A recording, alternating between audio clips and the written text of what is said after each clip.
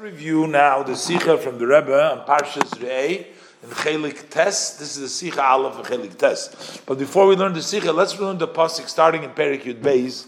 The Sikha is actually on the Rashi of Pasuk Gimel. So what does the Pasuk start in Perek Yud Beis? Pasuk Aleph says, Eila hachukim v'hamishpotim asher tishmerun. The following are the statutes, the laws, the mishpotim that you should guard, lasos ba'aretz, to do in the land,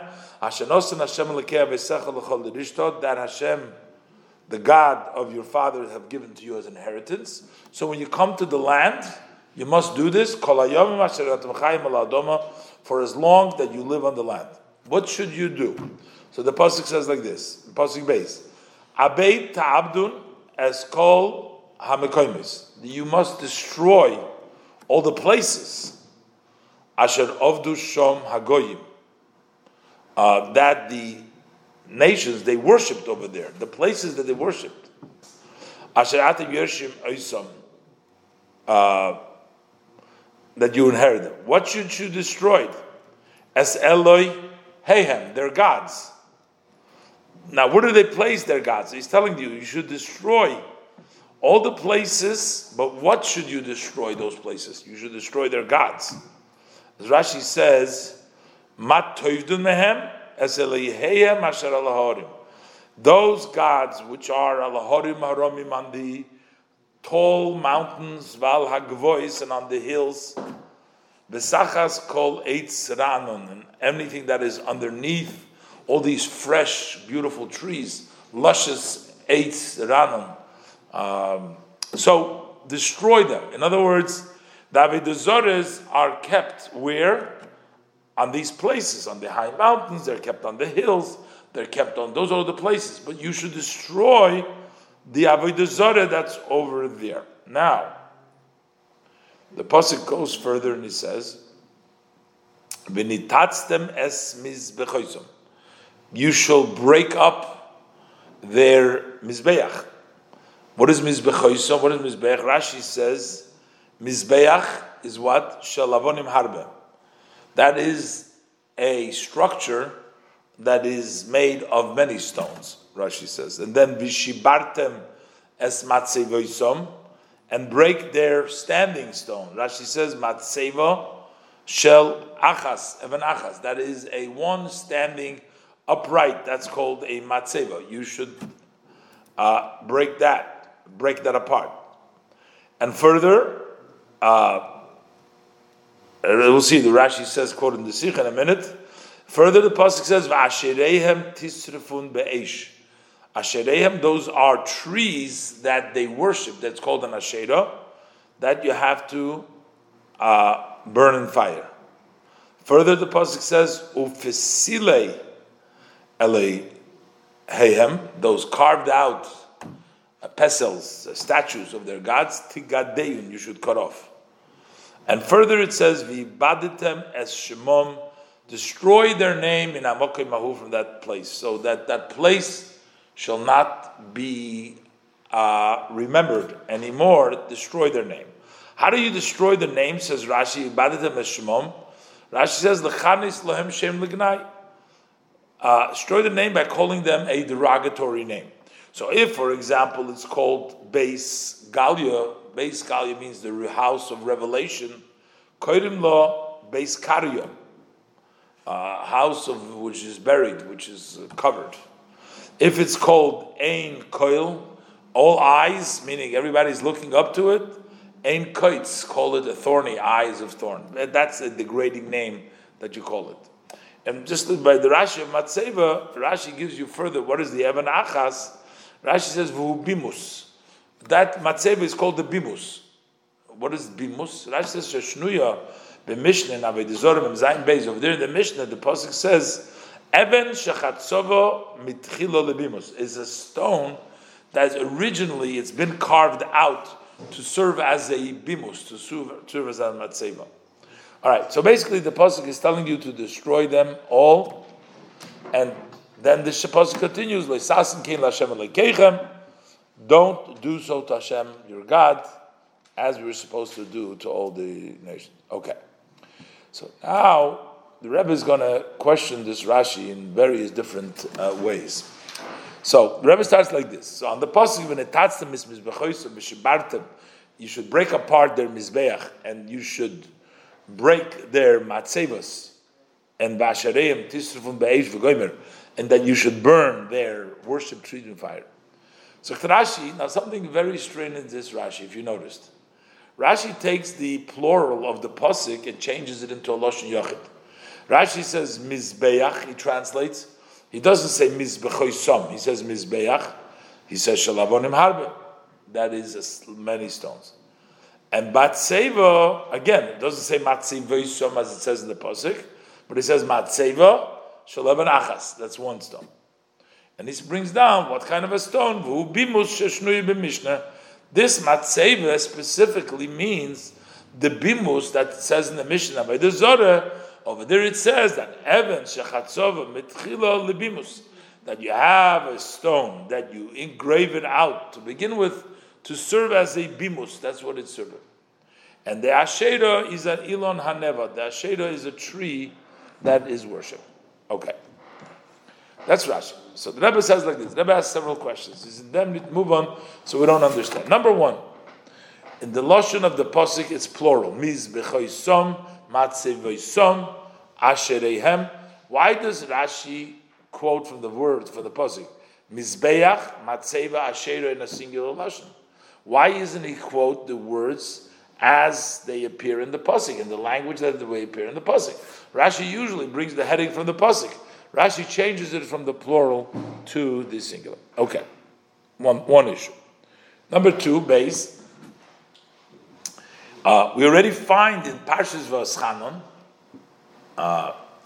and that is in the pasuk over there. The pasuk says Mizbechoiseihem, their mizbeach. So Rashi types over there shel binyan. Binyan means a structure. Matzevoisom, Rashi says Evan Achas. And Va'ashereihem, Rashi says over there, Ilonois Shoiv Dinaisom. Those are trees that they worship them.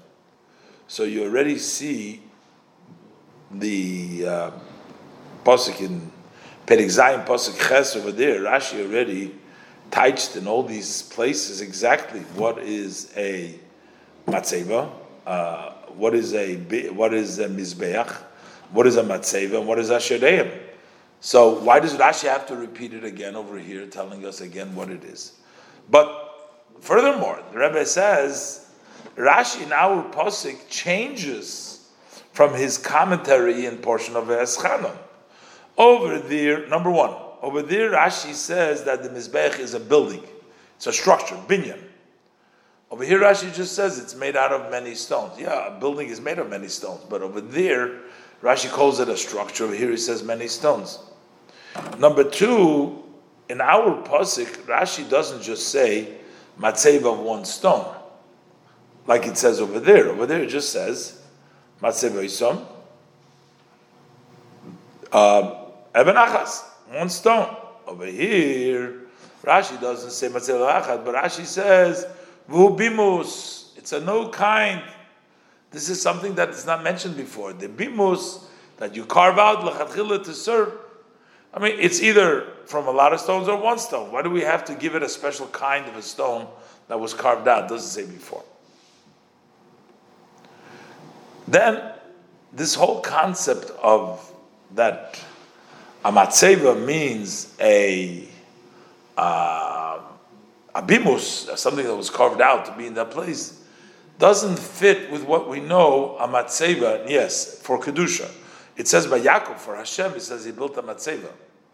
And over there, it just means that he was a one stone. In the Parshas Vayishlach, it says, Vayatziv Yaakov matzeva, that Yaakov put up a matzeva. What does that matzeva mean? He put up a stone. And then it says, Vayosech aleha mesach, Vayotzek aleha shaman. He poured on it libation, he poured oil on it. So he made a matzeva that he poured oil on it. So, it's called a matzeva over there. Now, we understand, this was a matzeva built for Hashem. Yaakov gave a thank you to Hashem, so he built a matzeva for Hashem.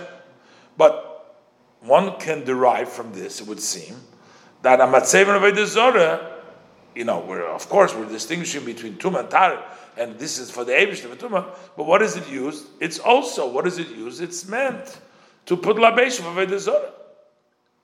So why does Rashi have to change it and say, no, this is Bimus Sheshnuye b'Mesechta Chulu, that this is a special kind of a Bimus? What does Bimus mean? Rashi says in the Mishnah, Bimus means it's a place where Avodah Zorah that you place the tselem on it. They have a cross at Tselem, and they built a place they carve out, and they pay the tselem they put on it. Now, or whatever tselem they have over there, I'm not sure it's a cross, whatever they have, a tselem over there, a tselem, an image they have, they're Avodah Zorah. So it's not a stone that you put up for a libation, but it's a stone which is carved out to place a tselem on it. So why does Rashi change it from Matzeva, what we have in the Pasuk, by Yaakov, which we know in Matzeva is he put up a stone over there. And Rashi here also says one stone, and then Rashi goes on and says that is the Bimus. Number 5, what is a Bimus? Does somebody know what a Bimus is? A person, if Rashi says Bimus, and then Rashi tells you, oh, you don't know what Bimus is, I'll quote you the language of the Mishnah. The Mishnah, it says, Even shechatzova mitchila lebimus, a stone that has been originally carved out for the bimus. How does that translate what the meaning of bimus is? We don't know what bimus is, and we don't know from the language of the Mishnah that it was carved out for a bimus. So it's not understood. If Rashi thinks that the student knows what bimus is, so Rashi just write who bimus. That is the bimus. He knows what it is. And if Rashi worries that the Talmud doesn't know the translation of the word bimus, so how does Rashi gain by saying that this is the bimus that is written in the Mishnah, Even shechatzova mitchil bimus, that it was carved out for a bimus? He doesn't know what a bimus is. So how is that going to help him? So why is Rashi telling him bimus, and then he's bringing you the Mishnah? What does that help us? And further, the Rebbe says, even if we should say that this language, we do get some sort of an understanding what the bimus means, why does Rashi say that this language says in the Mishnah? To just say, it says in the Gemara over there, or we find the proof for it. Why is Rashi saying, we find this is the Mishnah, Even shechatzov mitchil lebimus. All these questions are going to give the Rebbe a whole other interpretation. The Rebbe is going to build on these questions to show that Rashi was actually trying to tell us something else over here. Rashi has a whole explanation in the actual Pasuk, what this whole Pasuk is talking about. Is it talking about places in which they served? In other words, the previous Pasuk is talking about you have to destroy the Avodah Zorah, Eloi Heihem, their gods. And now this pasuk is coming to add to it the places where it was worship, so they too have to be destroyed. Or these are actually gods. And as we'll see, the Rebbe will explain all these languages of the Rashi according to that understanding. So the next Rashi states from the pasuk, "V'ibadatem es Shemam." What does literally "ibadatem es Shemam" means? You shall destroy their name.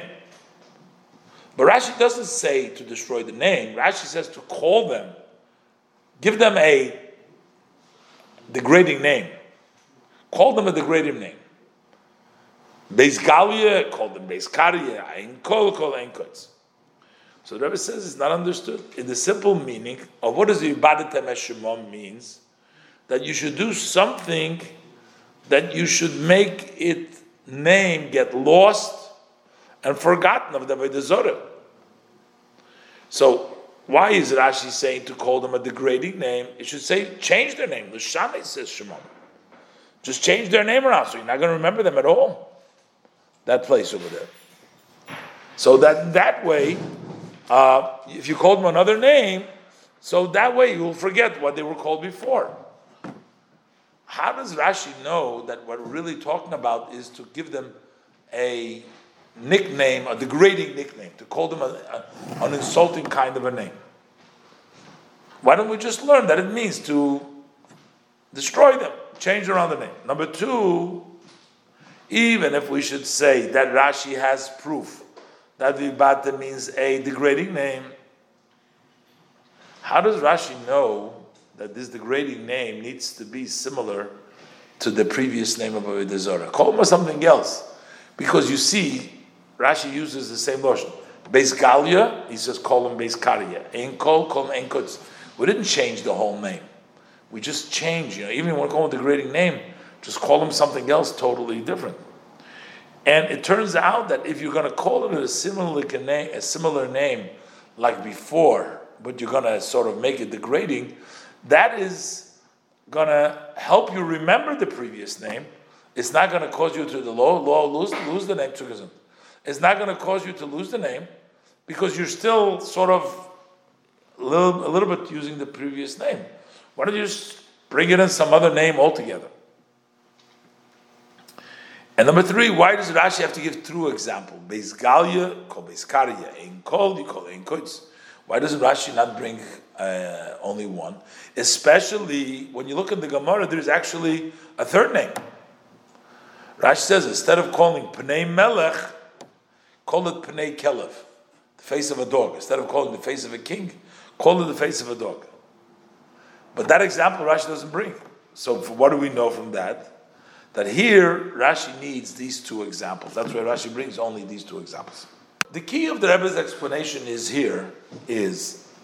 the Rebbe says that Rashi is actually trying to tell you that all these cases in our Pasuk,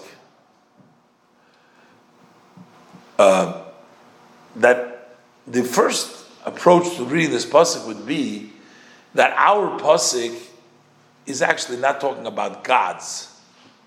It's not talking about worshipped. Not talking about destroying worshipped. In other words, the Pasuk beforehand is talking about gods. You should destroy Eloi Heihem, their gods. Our Pasuk is coming to add not only to destroy their gods, but also other parts of their Avodah Zarah. And Rashi is coming to tell you no, that these, by extension, these are all Avodah Zarah. They're not addition to Avodah Zarah. So let's say like this. Because in the previous Pasuk, it says, Abei ta'abdum goimer es Eloi kehem. It's interesting that the Rebbe writes here Eloi kehem in the Sicha, even though it's Eloi heihem, it's their God. So somebody can say, you can say that, but still I see the Sicha writes Elikeim. Sometimes when I used to say Elikeim, people corrected me to say Eloi Heihem because you're talking about their gods. But in the Sikha it says Elikeim. Okay. So, since that immediately afterwards it says Vinitatstem, so it says destroy the Elikeim. Then it says Nitatstem, you should break apart. It says Vinitatstem with the Vav that adds and you shall. So you would have you might have learned that you're adding. Not only do you need to destroy the Avodah Zarah, the Elikeim itself, but you have to add more things. The Torah says you also have to destroy their mizbachos, to break their matzevos. You have to burn their asherus. They are in addition to Elikeim. They're not Elikeim. These are in addition. They are not Elikeim. They're not Avodah Zarah himself. They're only servants to the Avodah Zarah. So, this already, Rashi mentioned already, that the trees are worshipped already. So, although Rashi already said, that what means Ashereihem, they worship them. So it means they're not only serving them, they're actually worshiping them. So in our pasuk, when it says it's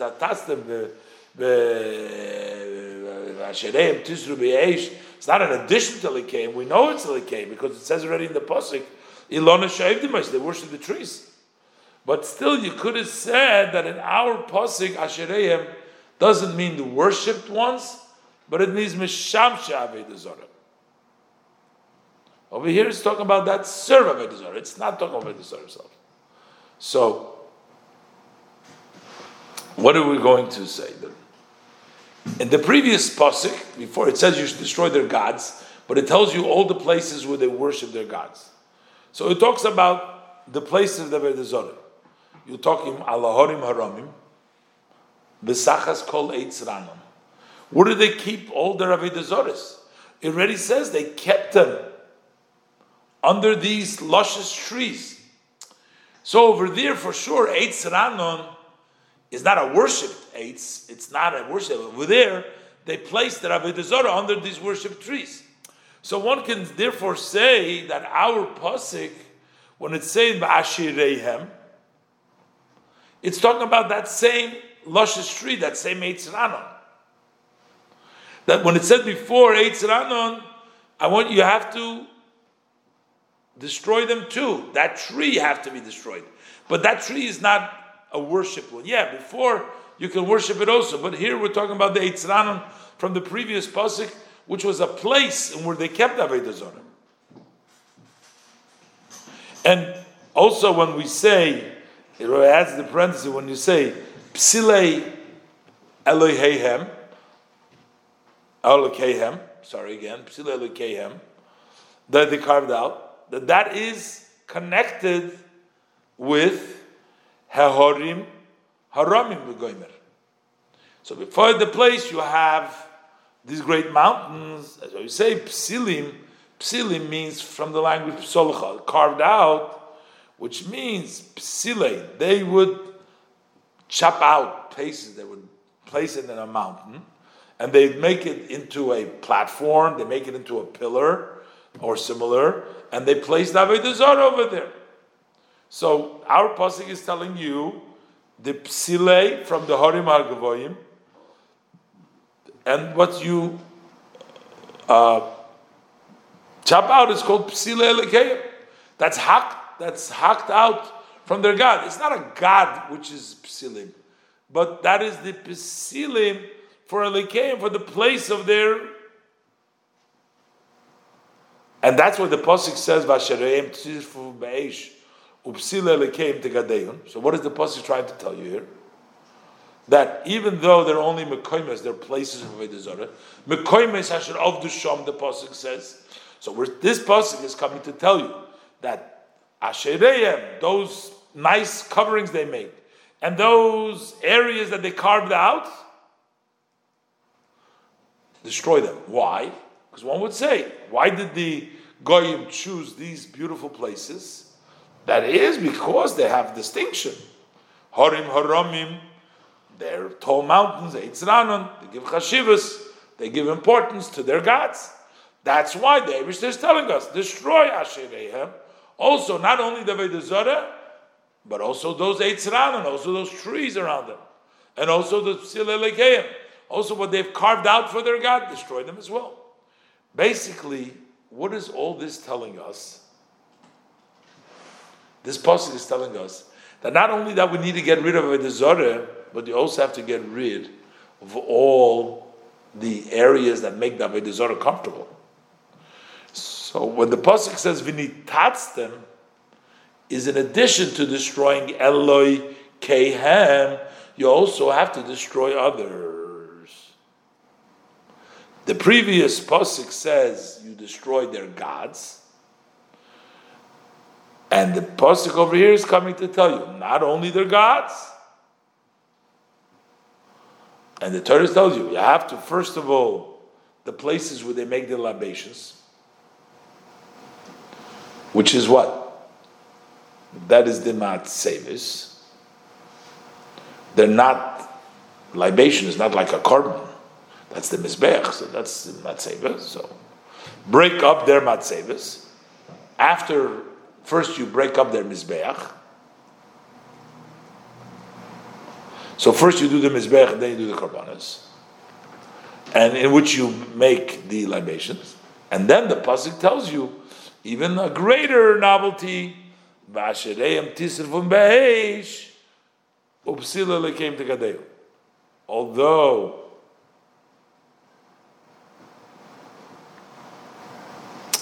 that the ashereyim and the psila lekeim are not used for worshiping Avodah Zarah as the mizbech and the matzevis, don't actually use it, but only as places for Avodah Zarah. The second half of the pasuk, the two Ashereim Tisrfu Ba'esh Upsila Lekeim Tegadeyun, come after the first two, which is the mizbech, was with the carbon comes, the matzevas, you put the libation, and then we're also going to destroy the other areas. Although Ashereim are not used actually for worshiping as mizbech matzevah vesam, but only areas for the Avodah Zarah. And then the pasuk comes and gives you a greater chiddush, ibadtem eshmo. This means that you have to, although it's only a name, it's not the Avodah Zarah itself.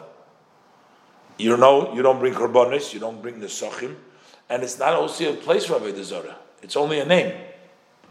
There it says you have to destroy the name.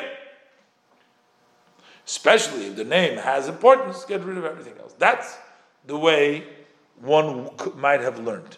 So that means that all these things, the Psila Lekehem and Asherehem, are not Avodah Zarahs. They are places in which Avodah Zarah is used.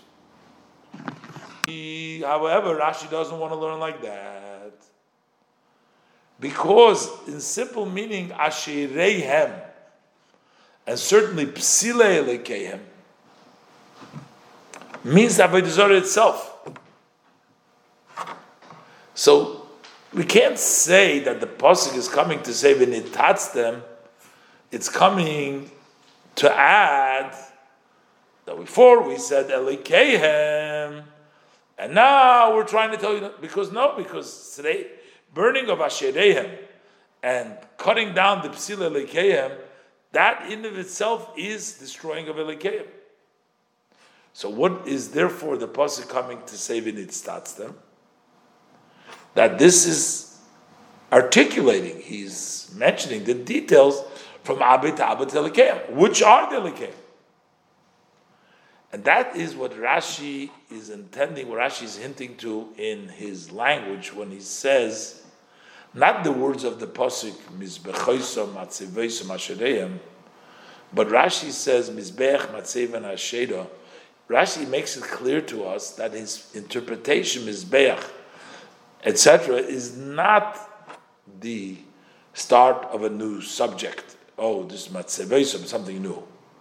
But this is the explanation and is a translation of what he said before.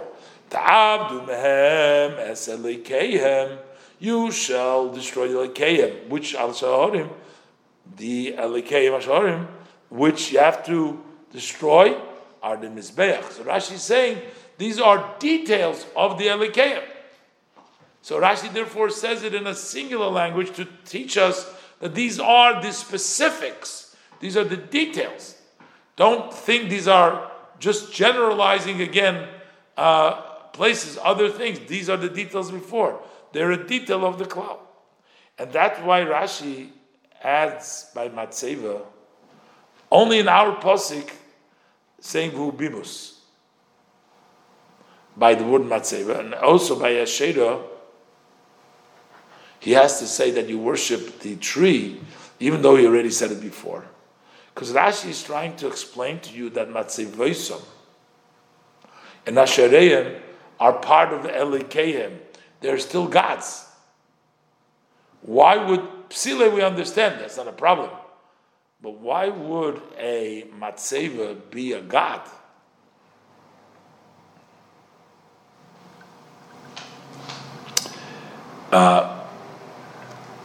He wants to have the details of Elikeim. How come Rashi by Mizbechoisam? we understand how Mizbeach is a part of Elikeim. Why? Because since the korban is on the Mizbeach, which are burnt in the fire, which is on the Mizbeach, which this would be similar, lahavdil, to the Eish Hashem that comes on the Mizbeach of Kedusha. So you understand that the Mizbeach of Edizorah is a Elikeim. The fire, the burning that takes place on the Mizbeach, this is God. You can understand that that's a God. But Matzeva, which on the Matzeva, you only bring libations because that's a sign for Avodah Zarah. That's why but it's not Avodah Zarah itself. That would be similar to what we say, Eid Hagala Zev Eid HaMatzeva, which they placed in Vayetze when Lavan came chasing after Yaakov and he put it up there. So Eid HaMatzeva. It's something on the side, it's only a testimony, so it's not the God itself. So Rashi has a problem. How is the Matzeva going to be a part in the Lekeim? So Rashi says, V'hu bimus. That is bimus, we learned in the Mishnah that it's an Eben Shechatzova Mitchila Lebimus. It was originally made from bimus. But which means that only in the beginning you are making it for a bimus. Which means that you make it for a place of Avodah, but not afterwards. So that means, to begin with, it is a bimus. So don't make a mistake that this happens later on when they place it over there. And Rashi, therefore, to clarify this, Rashi says that we learned in the Mishnah, because Rashi says over there that they worship the bimus just like they worship the Avodah Zarah itself. That particular bimus that is over there is worshipped itself. That's tafke l'chatchila. So that becomes an Avodah Zarah. That matzeva is an Avodah Zarah. It's not just a matzeva in which you put a libation. Same thing is by Asherah. Rashi says Ilon HaNevad. Rashi is saying that Asherah in our pasuk is not the Eitz Ranon that we had in the previous pasuk, the luscious tree, which was the place, which would add importance to the Avodah Zarah, but it's a Ilon HaNevad. It's worship. So it becomes a detail in Elikei. And this is also why Rashi says Mizbeach Shalavonim Harbe and Matzeva Shalavan Achas. That the difference between a Mizbeach and Matzeva in our pasuk consists not just in Avodah Zarah. In other words, this is an Avodah Zarah, that's not an Avodah Zarah. It's only difference is this is of many stones and this is of one stone, but it's all Avodah Zarah.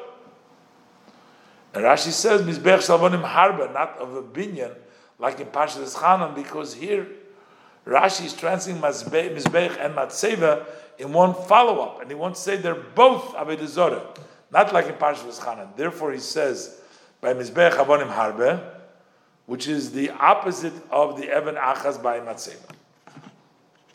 The Rebbe is going to answer the question that he asked: why does the Rashi have to write in the Mishnah that we find in the Mishnah? Because now we said that the pirush of all these details that the pasuk mentions, these are various forms of God. So we have, what was the God of Matzevoisom? When the pasuk says that you should break up their matzevas, what was that God? That was this dimus, right? That was the special carved out stone which they carve out for the Zorah. But Rashi in Parshas Mishpatim, Rashi taiched matzevoisehem. So Rashi taiched over there avonim sheim matzivim lishtachvos lahem. Rashi says that they place stones which they would bow to the stones.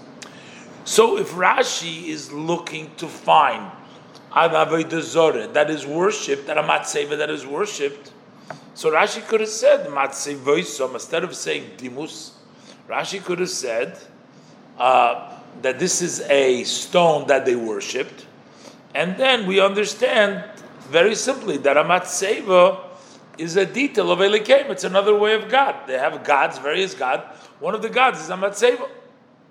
How does Rashi know that it's actually Bimus? How does Rashi know that it's Bimus?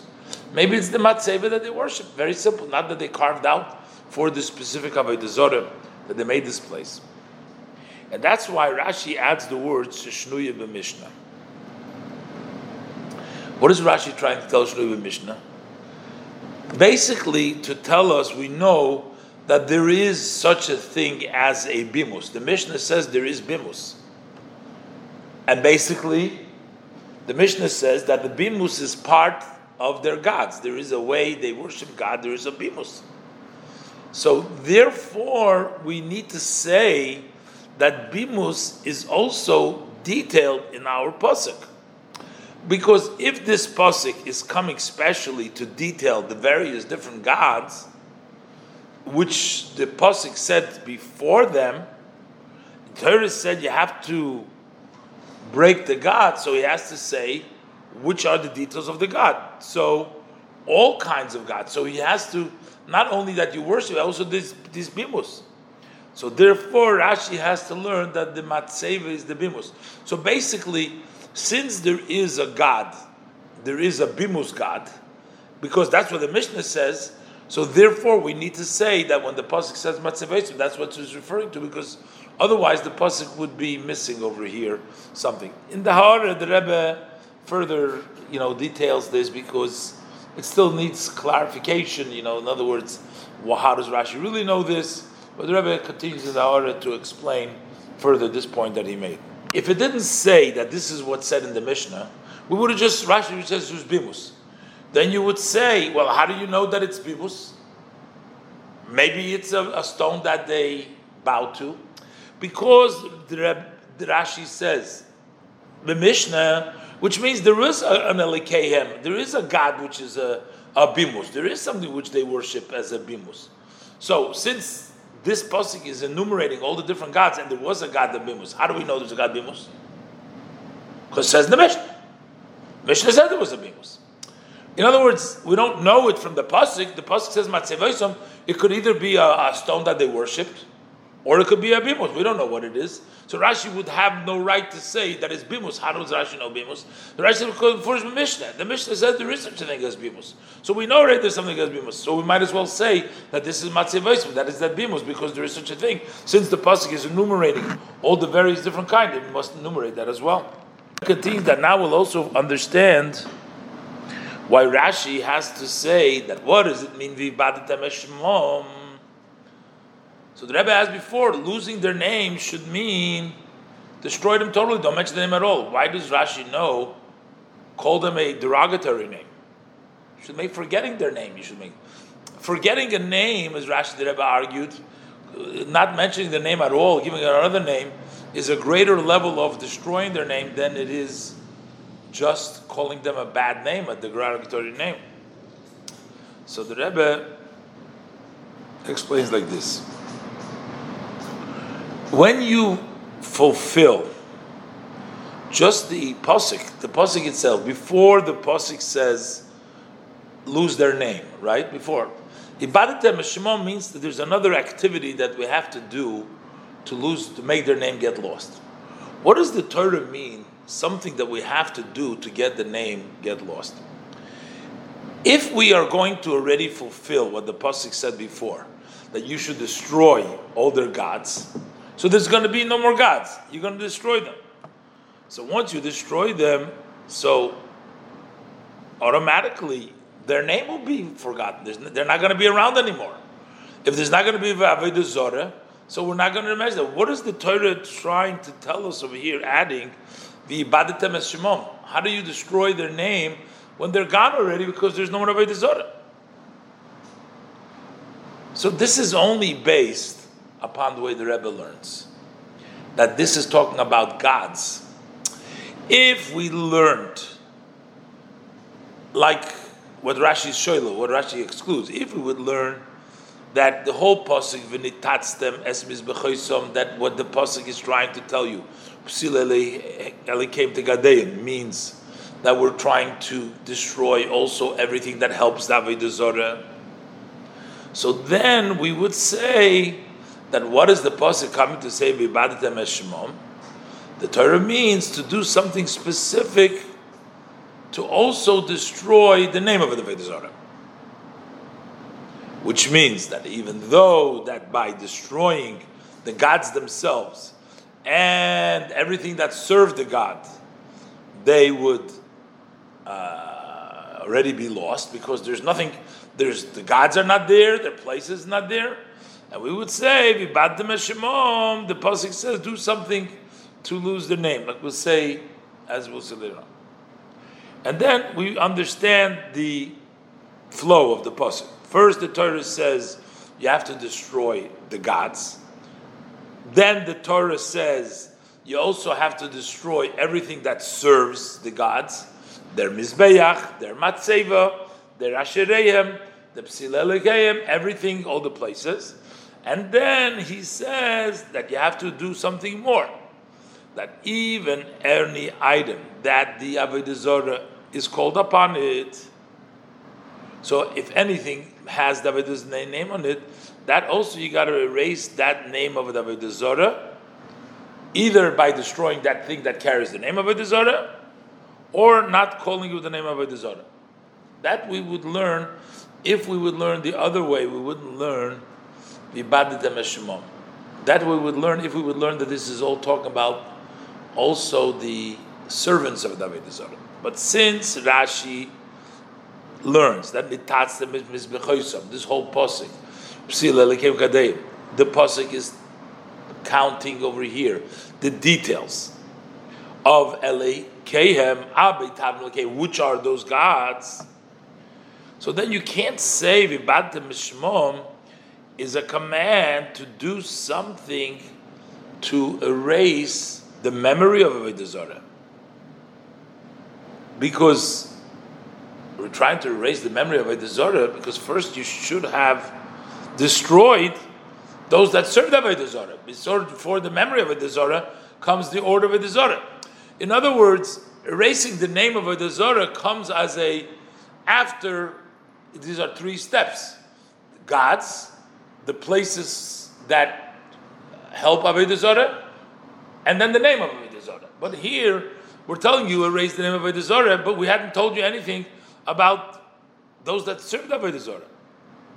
Because those that serve Avodah Zarah, for sure remember the Avodah Zarah. Torah hasn't told us anything about them. So, what does the pasuk mean about the Meshumam? Can't mean take away the name or whatever it's called. If we're allowing you to hold on to all the places and all the mishamshim, the mizbachas, and the matzevas. So therefore, Rashi learns about mishmam means not to make forgetting their name, but it means a special tiv that means to degrade. Megan is to degrade the name, lekanis lamshim l'gnai, to call them a derogatory name. And now we can understand also why Rashi learns. The Rebbe asked before, why should we call it the same name? Call it a derogatory or something else. Rashi calls it ein koil, ein kutz, right? Ein galya, karya. The Rebbe argued that by calling it in such a name, you're not really destroying the name. You're actually remembering the name, the previous name, which goes against trying to destroy the name. You're calling it a similar name, but a derogatory. Call it a totally derogatory name, different. Why call it something similar to before? Because since v'ibadatem over here means not to forget. We're not talking about forgetting over here. Because if we would be talking about forgetting, you're leaving all the Avodah Zarah's pieces over there, so you're not forgetting. But what does ibadem means to degrade it? So then it's understood that what does it mean, degrade their name, ibadem shmoim, is that you should degrade we're not degrading just the Avodah Zarah, but we're trying to degrade the actual name of the Avodah Zarah. So Avodah Zarah has a name. That name of the Avodah Zarah, we're not trying to degrade the Avodah Zarah, we're trying to degrade the name of the Avodah Zarah.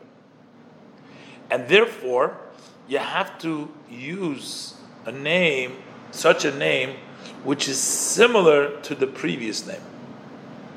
Because by exchanging the name of the Avodah Zorah to a name which is a derogatory, which had no connection, then you're just shaming the Avodah Zorah, but you're not shaming the name of the Avodah Zorah.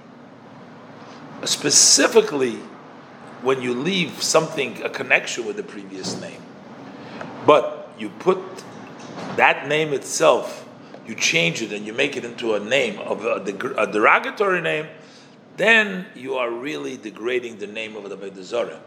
Because here, Ibadata means the great, and the great Avodah Zorah is leave the name. We're not talking about making it forget altogether. It says, based on the above, the Rebbe says, a possibility now. A possibility, the Rebbe is trying to answer, but the Rebbe is not going to buy into this answer. The Rebbe says, the Rebbe had another question.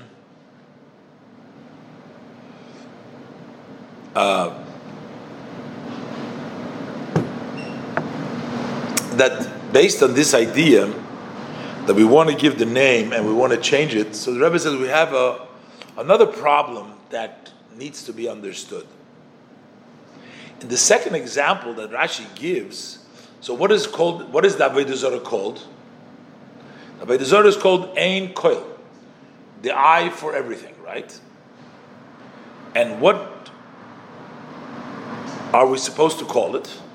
Rashi gives an example. We have to call it Ein Koitz, the eye of a thorn.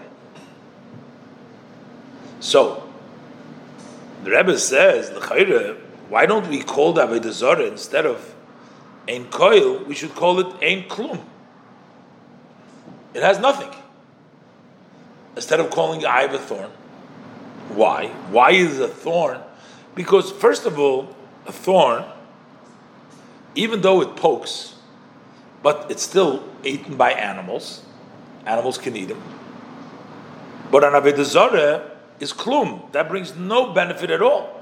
So it would make sense. So you should have called it Ein Klum. It's nothing. It doesn't have anything versus just Ein Koitz. Number two, even the power to poke, Ein Koitz would mean that the Avodah Zorah, as if to say, can poke. Even the power to poke, which a thorn has, it's also not that an Avodah Zorah has any power to poke, because the punishment and the poke that you get for worshiping Avodah Zorah, you don't get from the power of the Chaz v'Shalom, but you get it from Hashem, that He punishes for the Avodah. So it's not really koitz. So, since Ein Klum would sort of bring out a greater degradation than Ein Koitz, so how come Rashi quotes in his commentary, which means in the simple meaning of the pasuk, the Gemara's interpretation that Avodah Zorah Ein Koil, you should call it Ein Koitz, which means that even according to Pshat, that needs to be so. That's where Rashi quotes it. So, this would be a problem. So maybe we can answer it with the previous explanation. So we can say, because since the word Ein Koitz is more in expression, it's closer to the words Ein Koil, Ein Koitz, and the Rebbe explained earlier, and it's closer Ein Koil to Ein Koitz than Ein Klum. So, since the Torah wants you to destroy their name, so that can be fulfilled specifically when the previous name remains, like we said in Sivches. So therefore, we should call this Avodah Zorah Ein Koitz, even though Ein Klum is even a greater degradation, because we're looking for a similarity. Batim Eshmom. Maybe that would be the answer why we're calling it Ein Koitz and not Ein Klum. And that would also serve as an answer why Rashi only brings two examples. Because the Rebbe, as before in the Gemara, there is 3 examples. Ein Melech, Ein Kelev. The Rebbe bring down. Because when it says Beis Galia, you call it Beis Karya. So what is he explaining that? He explains how you are destroying the name, that you have to choose a name which totally degrades the name of the Avodah Zorah. So first of all, Rashi wants to tell you what totally exists. So the name Beis Karya means a dug up place. That means a place which is dug and low. which means that it's not only the shalila. It doesn't only reject base galia. Galia means revealed. It's a house, a tall house. But we're saying the opposite. We're calling it karya. It's not a galia. It's not a high. It's low. It's in the ground, in the earth. It's dug. It's very low. That's the concept that Rashi wants to bring out conceptually, that you have to be in all the way, total extreme, from Beis Gavikar. And then when he says en koil en koitz, he explains what he means with as shemom, which means that the name, that it has to be very similar to the name of a Dezorah, even in a case that you can find a shame which is more genai. But ein koitz is more closer to ein koil. We're going to call it ein koitz, notwithstanding that we're not giving a full shame by calling it ein klum. We're going to call it ein koitz. So these two examples that Rashi gives, we're giving it out these two concepts, how we are supposed to do the degradation. First of all, the total extreme opposite when possible, or when it fits more with the language and it fits more with the name, you should call it something which is close to the name, even if it doesn't express the full extreme of the degradation of it. That's a possibility that the Rebbe says. However, the Rebbe says we cannot really say so. Cannot really say so, because since when it says Abei Ta'abdu Aseli Kehem, when you destroy their gods, so then what are you accomplishing? Their name is getting lost and forgotten from Avodah Zarah, as it automatically, just by destroying them. And that way, there's not going to be any more the name over there of the Avodah Zarah. In other words, when you destroyed it, they're no longer here. So it makes, therefore, sense to say that V'ibadatem es shemom is a command to name the Avodah Zarah, not something which is just rejecting the praises which is in their name, because their name will get lost anyways. If you're going to destroy the Avodah Zarah, they're not going to be there. What does the Torah want when the Torah says V'ibadatem es shemom? Because if you're just taking away, then you're not adding really V'ibadatem es shemom. You're not anything new, mainly over about the Adam, their gods, because just not mentioning the greatness that they called their Avodah Zarah, that's like forgetting the name, which is already accomplished when you destroy their gods. So the name is forgotten. So that's not an addition. What is the Torah? The Torah wants us to do something, to nickname it with something that is degrading their name. So it turns out that it's not only because V'ibadatem es shemom, not because of the name, so just because to destroy them, so the Avodah Zarah that is called Ein Koil, you should call it Ein Klum. No, you should call it Ein Koitz. Just by losing them, because even though that the name Ein Klum expresses more the rejects, they say Ein Koil, this says Ein Klum, but that's not degrading, that's not the opposite from Koil than saying Ein Koitz. A Koitz is trying to say Ein Klum is just saying it's doing nothing, it doesn't do anything for you. But when we're saying Ein Koitz, we're basically saying it's a damaging, it's something that hurts, that it hurts humans and animals. So basically the Rebbe is saying just to be V'ibadatem alone means Ein koitz, we don't need explanation why it doesn't say ein klum. It does, ein klum is not so much ibadatem, it's ein koitz which explains. And that's what we're saying. The Avodah Zarah is a cause, and it's a stumbling, that you bring thorns and lacking in the one who worships Avodah Zarah. So again, we don't know why Rashi has to bring these two examples of Ein Koil and Ein Koitz, because we know it's not to tell us that they shouldn't say Ein Klum. Why do we need these two examples? So the Rebbe explains very simply. The Rebbe said earlier that what is the Goyim? What did they do? They would choose for their Avodah Zarah such places that should express the importance and the greatness from their Avodah Zarahs. So it's self-understood that also the names of the Avodah Zarahs were also expressing the same advantages which was expressed by the places. What did they put? They put the Avodah Zarah on high places on the luscious tree. Why did they put her in high places? Rashi gives two examples over here. Beis Galia and Ein Kol, because these two names, they fit to the two types of places which correspond to the previous pasuk. Previous pasuk says on the high mountains and on the hills, that's high places, and it says Alahorim Arami Balagvois, and then it says and under Tachas Kol Eitzranon and under all luscious trees. What did they intend? What is the name? What is the place Alahorim Harami? Why did they send it high up on the mountains? They wanted to prove that the height of their Avodah Zarah, that look how great, look how tall, look how big our Avodah Zarah is.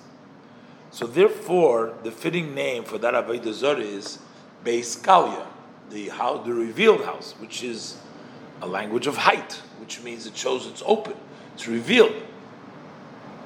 That's one type of Avodah Zarah. The other type of Avodah Zarah, they placed Tachas Kol Eitz Rana. Why did they take it under all luscious tree? Why? Because they wanted to express that when you worship Avodah Zarah, then you get lots of flow. Just like an Eitz Ranan, just like a luscious tree that gives out good fruit. So what is the fitting name for that type of Avodah Zarah? Ein Koil. So the examples that Rashi gives is the two types, the two categories of these two Avodah Zarahs. That shows, so to speak, that the Avodah Zarah can see and gives everything, and there's a flow of everything. That was the two names. And therefore, Rashi only brings these two examples of Beis Galia and Ein Koil, and he doesn't bring down the example that Pnei Melech, Pnei Keller from the Gemara, because only these two examples are related to the simple meaning of the pasuk over here. This, yes, so far, let it be true that the Rashi doesn't need this third one, because in Pshat it's only two. But what is the meaning in the idea? The Rebbe says here that Karya means in the Erd, dug versus Galia, right? Luscious koitz is the opposite. What does the Gemara mean? The Rashi doesn't bring it down, but what does it mean in the Gemara when the Gemara says that Pnei Kelev is the opposite of the face of a king? What is the opposite of the king over here? How is the Pnei Kelev the verse of the Pnei Melech? What's the connection? So the Rebbe says that what is a king? A king's function is that he's flow and he takes care of the people with all that they need. Especially Pnei Melech, the face of the king. Say, Be'oir Pnei Melech Chayim. What is the face of the king? The face of the king. Face of the king represents the king's energy to the people, the flow to the people. What is the face of a dog? We say Pnei Kelev, the face of a dog, is just the opposite of a flow. The Rebbe says like this: besides the fact that dogs are amongst the three, it says, that hate each other. It says there are three that hate each other. Dogs hate each other. Furthermore, with regards to dogs, it says, "Va'klovim azei nefesh lo yodu shiva." They are brazen. They're never satisfied. That their desires is with brazency, and they never are satisfied. As much as you give them, it's never enough. They're always hungry, and they always demand that you should give them more.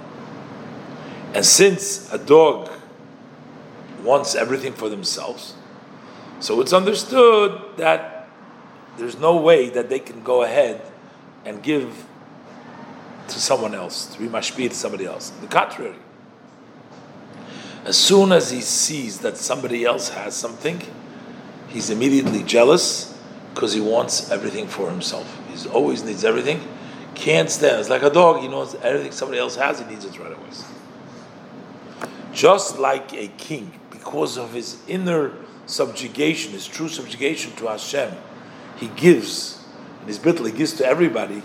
So a dog is just the opposite. Since he keeps on saying, have, give, he's always looking with a bad eye on the other person. He's always jealous. Pnei Melech, they want to say giving is Pnei Kelev. It's like a dog, nothing. The Rebbe says these three names from Avodah Zarah, which the Gemara enumerates, Beis Galia, Pnei Melech, and Ein Kol, which is connected with the three places on the high mountains, on the hills. Now, the Rebbe did not use the hills before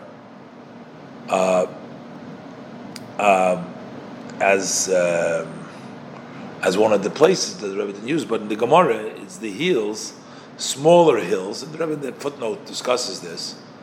And then it says, Tachas kol eitz Ranon.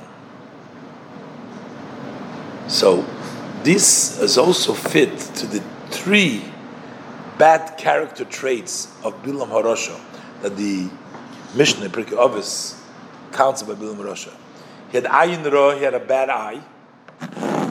The Ruach Gevoya, he had a haughty spirit. V'nefesh rechava, and he had a wide heart. Ruach Gevoya, the haughty spirit, is similar to Beis Galia.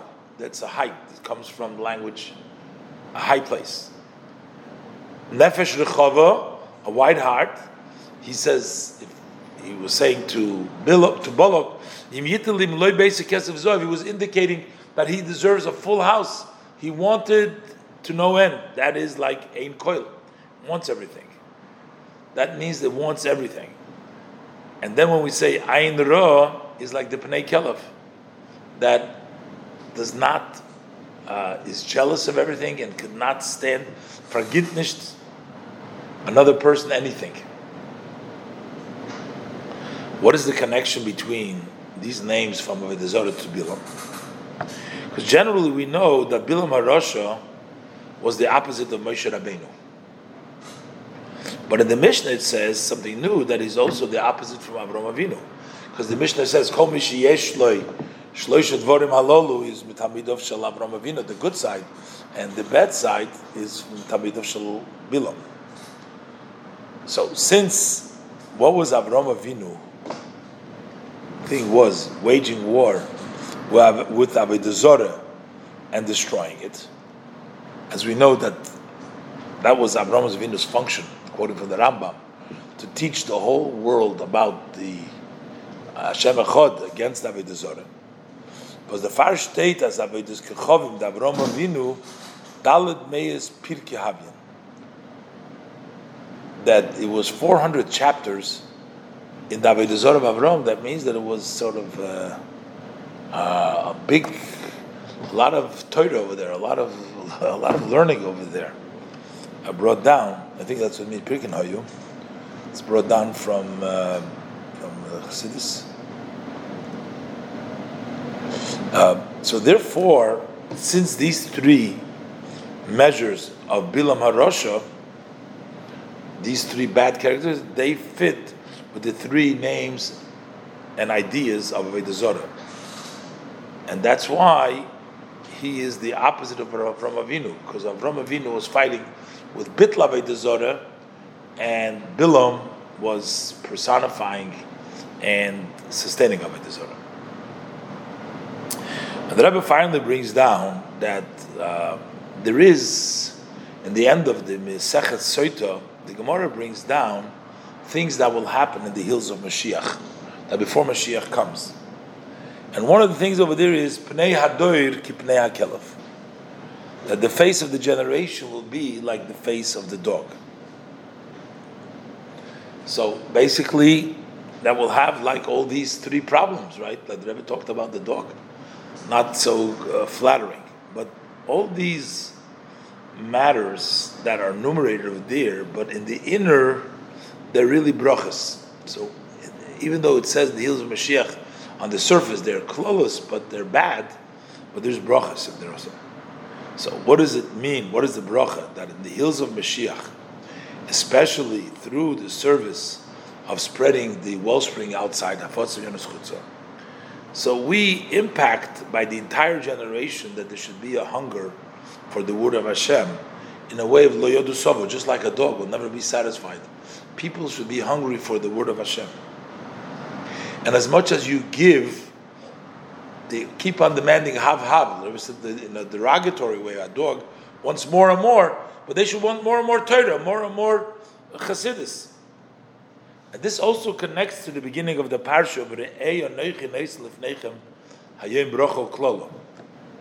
So what is the meaning? I'm giving you bracha klola. That also the curse you should bracha klola. You should take the klola, make it into a bracha, as it says with regards to Bilam, that the three names of Avodah Zarah, which correspond to the measure of Bilam, as mentioned before. Over there it says, not only Bilam, not only does the Pasuk Hashem didn't want to listen to him, he wanted to curse the Yidden. But what does it say? Furthermore, it says, he turned around the klol lebracha. So that means, Hashem said bracha of a klola means to take the klola and turn it into a bracha. So we're saying that the klola, what it seems to be nixu the Mashiach, that we're saying like a pnei adoir, like a kelev, is a bracha that they want more and more. This way, we also come to the Sedra, which follows the Sedra, which is the Sedra Shoiftim,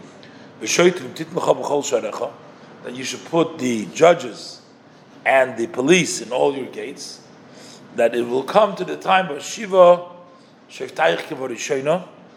Hashem will bring back the judges just like they were in the beginning, in the true redemption, the complete redemption of Mashiach Tzidkenu, Yovav Yigalenu B'Karav Mamish, Mesichas, Shabbos Pashas Rei Tov Shechov Chas.